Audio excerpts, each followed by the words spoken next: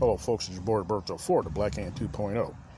Tonight, I'm going to be talking about something that has, affected this country for a very long time, but we choose to ignore it. And that is our history. Good history, bad history, in between history, it doesn't matter. We all try to be sure to not think about the past. We have made books on it. We have had psychiatrists tell us to forget the past. But when the past is in your face 24/7 and you just don't acknowledge it, the more the people want to talk about it. And of course, you know me, I'm going to talk about it on tonight's Black Hand 2.0.